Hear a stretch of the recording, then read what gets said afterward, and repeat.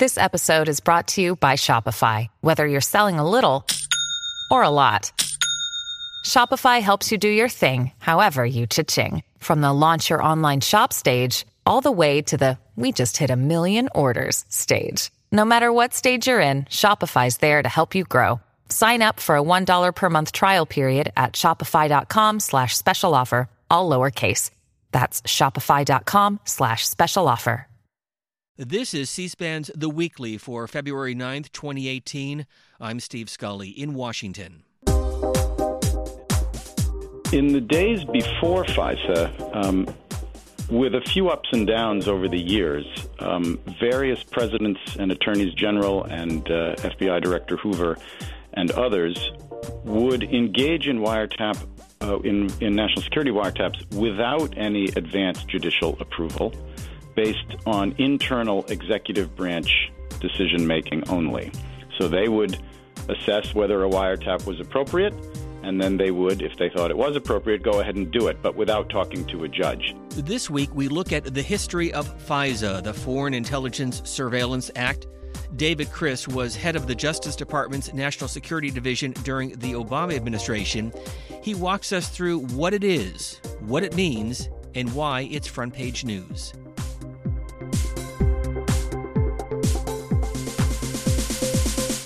Attorney David Criss, President Jimmy Carter signed the FISA law back in 1978. Why was the Foreign Intelligence Surveillance Act put in place in the first place? Primarily, it was a response to abuses by the intelligence community in the area of wiretapping and other matters that had been occurring for many years prior to FISA's enactment in 1978. So the law was designed both to authorize and to regulate foreign intelligence surveillance conducted in this country. Let's talk about the process. How does it work, and what are some of the pitfalls that we've learned in recent years about the FISA Act? FISA is a very complicated statute, but the 1978 version of the law, which is sometimes called traditional FISA, requires a process that involves a lot of different people. It begins usually with an affidavit from an FBI agent at FBI headquarters in Washington, D.C. That affidavit will be subjected to various accuracy testing procedures to ensure that it correctly reports various facts. And then it is put together with a legal memo from a career lawyer at the Department of Justice and a certification from a high-ranking politically accountable official, say the FBI director or deputy director. And then finally, added to that will be the written approval of the Attorney General, the Deputy Attorney General, or the Assistant Attorney General for National Security. And this whole package of affidavit, certification, legal memo, and AG approval will go to a FISA court judge. And the FISA court sits in Washington, D.C. It's composed of 11 federal judges who have been appointed by the Chief Justice of the United States. And they come to town for week-long tours of duty on a rotating basis and hear the various wiretap applications that are presented to them and then rule upon those applications and, in many cases, most cases, authorize them, and the wiretap can then go forward. I'm curious, what happened before FISA? If the government needed to get information, believed that there were individuals that were threatening Homeland Security, for example, what did Congress, what did lawmakers do? What did the intelligence agencies do? In the days before FISA, with a few ups and downs over the years, various presidents and attorneys general and FBI Director Hoover and others would engage in wiretap, in national security wiretaps without any advanced judicial approval, based on internal executive branch decision-making only. So they would assess whether a wiretap was appropriate, and then they would, if they thought it was appropriate, go ahead and do it, but without talking to a judge. A judge would get involved in those days only on the other end if they decided to try to use the fruits of a wiretap in some kind of criminal proceeding. So in some ways, FISA's main innovation was to put a judge in between the government and the commencement of a FISA wiretap. You mentioned the Church Committee, a reference to Senator Frank Church, Democrat from Idaho. What was his background? Why was this such a passion for him? And what did he bring to Congress in terms of the FISA Act back in the 1970s? Well, Senator Church brought, I think, a bipartisan approach and a high level of integrity to the process of generating his report, the report that was generated by the committee that he chaired. It's a remarkable document, very long, very thorough, and it clinically and precisely documents an incredible array of abusive behavior that even the most ardent pro-security person today would find horrifying, not only in the field of wiretapping, but in other areas as well.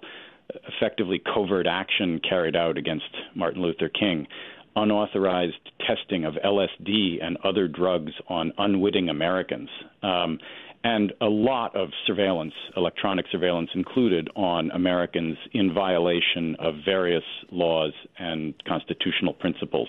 It's an astounding report in many, many volumes.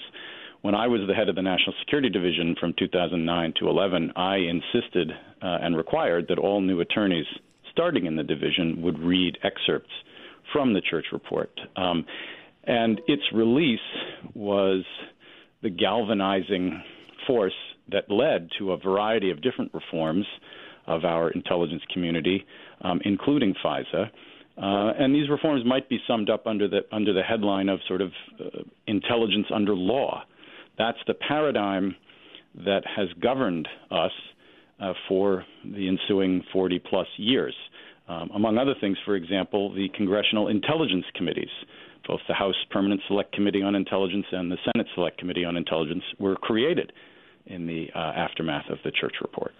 Attorney Chris, let me break this down even a little further. First of all, who makes up the FISA court? I know you said earlier they will meet for a one-week period over the course of a year to take in information.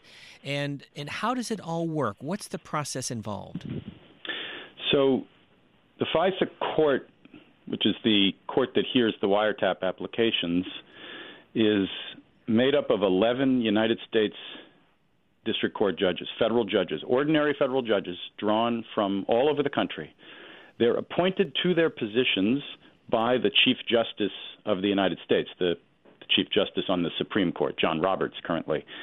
Their names are public. There's a website for the FISA court that you can go and see, so you can learn who they all are.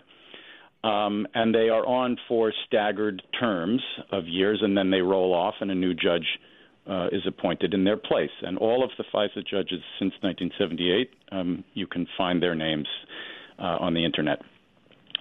One judge at a time hears wiretap applications, just like in a criminal wiretap setting or even in a criminal search warrant setting. They come to town from wherever they live. They sit for a week in the special FISA courtroom, and they hear the applications from the government and rule on them. In the olden days, when FISA was first enacted, the FISA courtroom was actually inside the main Justice building, the main Department of Justice headquarters building in Washington. And it was set up that way by Congress because it wasn't clear that the courts had enough infrastructure to support the security requirements for a courtroom like this, where very, very classified information is discussed. In more recent years, the district court in Washington, D.C. built an annex where the court now sits. So the FISA court has its own space sort of in or next to the regular federal courthouse where they can hear cases. But in the old days, they used to sit in a dusty little room in the Department of Justice. You mentioned amendments, and there have been a few in recent years, most notably the USA Patriot Act, which was put in place after September 11th, 2001, and the Protect America Act of 2007. So walk us through the amendments to the original FISA law and what changes were made. Yeah, FISA has been amended a number of times since 1978. The Patriot Act made a number of changes right after the 9/11 attacks, the most significant of which was probably lowering the so-called FISA wall, which was a set of rules and understandings that kept intelligence efforts against terrorism separate from law enforcement efforts against terrorism. It meant in practical terms, for example, that in many cases you'd have one squad of FBI agents monitoring or investigating a terrorism suspect using criminal authorities, and then a completely separate squad effectively walled off from the first, investigating the same terrorism target on the intelligence side. And this was not a prescription for connecting the dots or for efficient or effective operations. So one of the main things the Patriot Act did was tear down that wall and allow for synergies and coordination between the two sides. The second big change to FISA actually came after the Protect America Act, which was sort of a dress rehearsal for the law that followed it, the so-called FISA Amendments Act of 2008, which updated or modernized FISA to deal with some challenges as a result of evolving technology, chiefly internet and web-based email. Under the old law of FISA, if a foreign terrorist in Pakistan was communicating with a foreign terrorist in Afghanistan, and neither of them had any connection to the United States whatsoever, other than perhaps a desire to do harm to it, they would still be subject to and protected by the full requirements of FISA if they opened an email account for free with some U.S. provider. And so the 2008 amendments updated FISA to permit easier targeting of these kinds of people, non-U.S. persons, not Americans, who are located abroad, even if they were using U.S. communications infrastructure like an email account from a U.S. provider. That was the big change from the 2008 legislation, which was just renewed for the second time, effectively, a few weeks ago, and will now run for another 5 years before it needs to be renewed again. One of the original sponsors of the FISA Act was Senator Edward Kennedy, and of course, as you mentioned, Senator Frank Church was the genesis behind this. Would he be satisfied today with the way the law has evolved? Well, I don't know what Senator Kennedy would think today. There's a lot, obviously, going on just at this particular moment in terms of the whole framework of intelligence under law, and FISA in particular, with the memo from Chairman Nunes and the possible release, I think, soon of the Democratic counterpoint. Senator Kennedy, I believe, was certainly instrumental in the 1978 FISA and in creating the compromise that was that law. And it's my recollection, though I can't be sure, that he also ultimately supported the FISA Amendments Act in 2008. But there's a lot to be concerned about right now in respect of FISA and the way in which it is being portrayed and used, and, as I say, the broader paradigm of intelligence under law that we've been relying on for more than 40 years. It's clearly under a good deal of strain right now. And I want to come back to those points in just a moment. But another question in terms of the process. If, for example, the FBI has information that is time sensitive, they need to conduct the surveillance right away. Can they do so and then get the FISA approval retroactively? Yes, they can. There's a provision in FISA that is roughly analogous to a similar provision in the criminal wiretapping laws that allow for emergency approval of FISA surveillance, where the Attorney General makes an appropriate finding, not only that the requirements of the law have been met, but also that there's an emergency requiring immediate action, notifies the FISA court, and then within 7 days obtains an approval from the FISA court. If they don't get that approval within 7 days, then everything is suppressed and there are various other consequences. But there is a mechanism, has been since 1978, although the time limits have been expanded, for that kind of emergency surveillance. And if the surveillance is taking place outside the United States, any ramifications or perimeters put in place under the FISA law?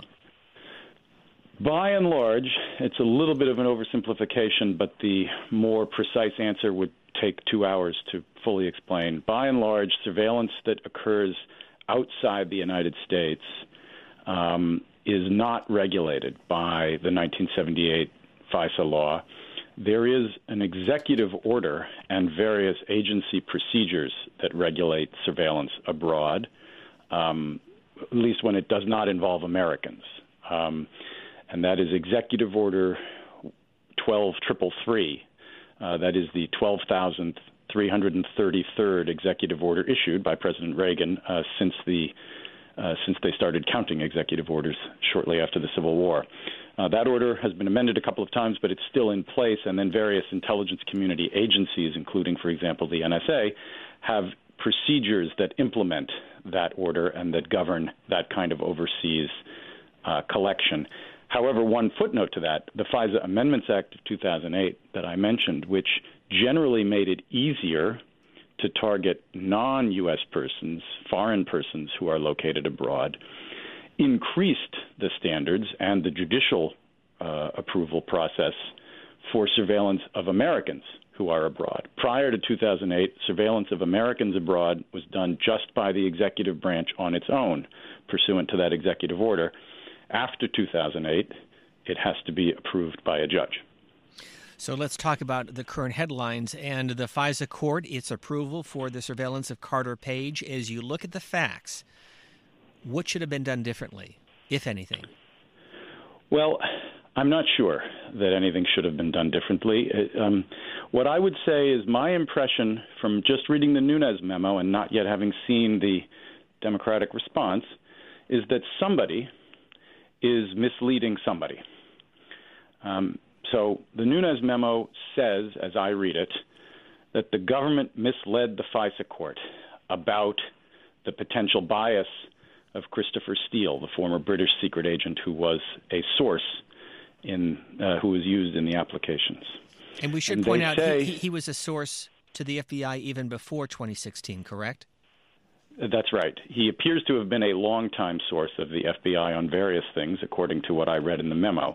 But his information was used in some way in the FISA applications that are discussed in the Nunes memo. And the memo complains that the government did not tell the FISA court that Christopher Steele was working for the Clinton campaign or the Democratic National Committee or in some other way for particular Democratic elements who were opposed to President Trump and his campaign.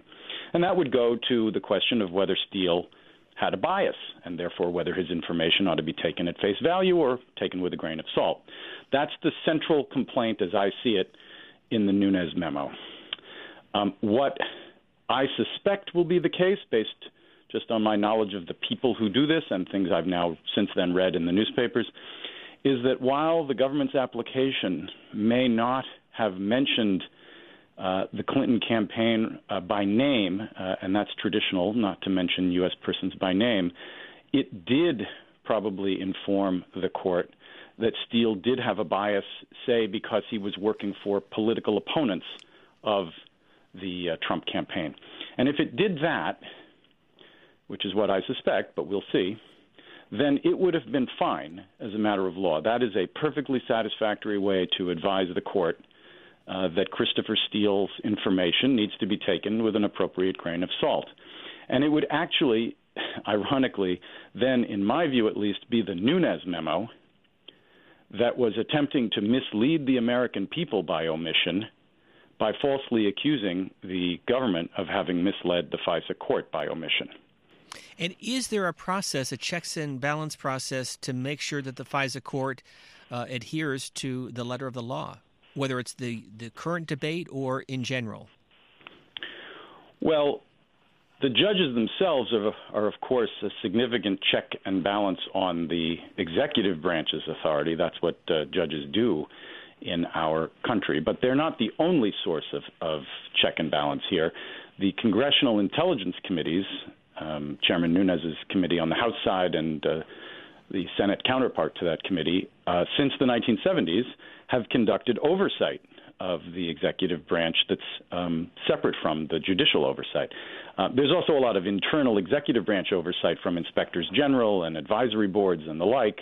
But Congress has, since the mid-'70s, played a very significant role in overseeing the intelligence process, and there are tremendously significant reporting obligations built into the FISA law and other laws that require the executive branch to keep the intelligence committees fully and currently informed about their use of FISA and other authorities. And there is, at least when things are working well, an ongoing dialogue between the committees and the various intelligence community agencies that they oversee. What's so startling about the Nunes memo and the way in which this so-called oversight is going on is that it doesn't appear to be serious about actually engaging with the intelligence community agencies, with the Bureau and perhaps with others. It seems more like it's directly engaged with the American people, which is an unusual way to do oversight. Usually you start with a full engagement with the agencies and then go from there. This seems to have started with trying to make something public and only letting the FBI even look at the memo for a brief moment before it became public. Based on your time in the Justice Department, is this typical or atypical to have in the case of Congressman Nunes, his memo, and then Congressman Schiff, the Democratic response? Yeah, this is very atypical. As I said, it's not the way I ever saw oversight being done, nor is it the way I think oversight has been done since the 1970s, based on my study of that. And the release through the Nunes memo and perhaps through all or part of the so-called Schiff memo on the other political side of this, of FISA information, that is information from a FISA application or applications, is extremely unusual, probably unprecedented. It reflects a very, very different state of affairs than we're used to and that we've seen in the last 40 years. And I think it probably will have some consequences. We just don't quite know yet what those are. Well, let me ask you about that, the consequences, because clearly this has now become a heated political issue. Where does that put the intelligence community, the FISA court, the Justice Department, the FBI, and the CIA? It's a tall order to answer that one. I think, first of all, it puts the agencies in a tough position. I believe that they resist Chairman Nunes' characterizations. They disagree with him. They have something to say in rebuttal.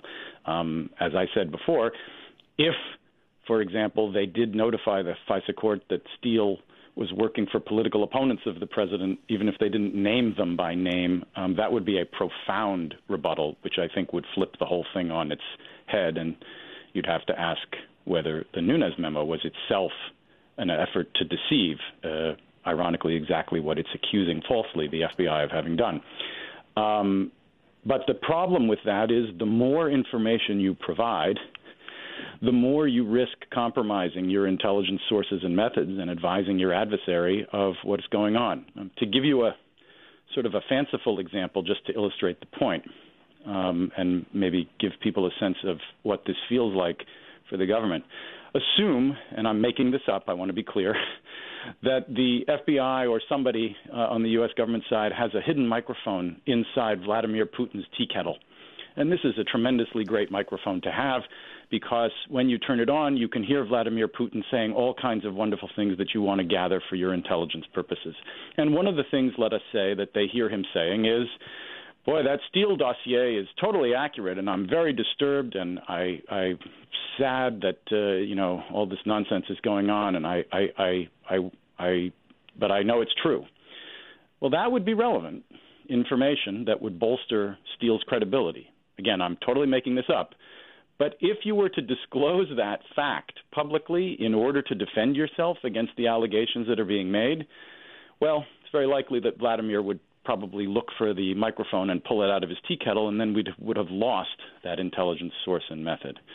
That'd be a pretty grievous loss. So it's a totally made-up example, of course, but I think it illustrates the challenge, one of the challenges that the intelligence community faces in trying to rebut publicly allegations that require them to get into classified sources and methods. It's why we generally don't do this sort of thing out in the public, at least not after a very orderly and thoughtful internal discussion that leads to an orderly and thoughtful declassification process. So that's one of the, I think, strains that's going on here. I think more broadly, oversight and transparency between the committees, and if the strain ends up being applied to the court, then to the court, can create some bad incentives. We want the executive branch to be fully transparent with the Congress and with the court in keeping with the legal standards that apply. And if there isn't confidence that the information will be reasonably protected and that there will be some sense of decency that governs the process, those incentives may be reduced. And that's another area of strain that I worry about for the long run. David Criss joining us from Washington State. Thank you very much for your time and your expertise. My pleasure. Thank you. You've been listening to C-SPAN's The Weekly. Be sure to follow C-SPAN Radio on Twitter to learn about upcoming episodes. And by the way, every C-SPAN podcast is available on the free C-SPAN Radio app, as well as Google Play Music, TuneIn, Stitcher, and Apple Podcasts. If you like the program, please rate and review us wherever you listen to your podcasts. Thank you for listening.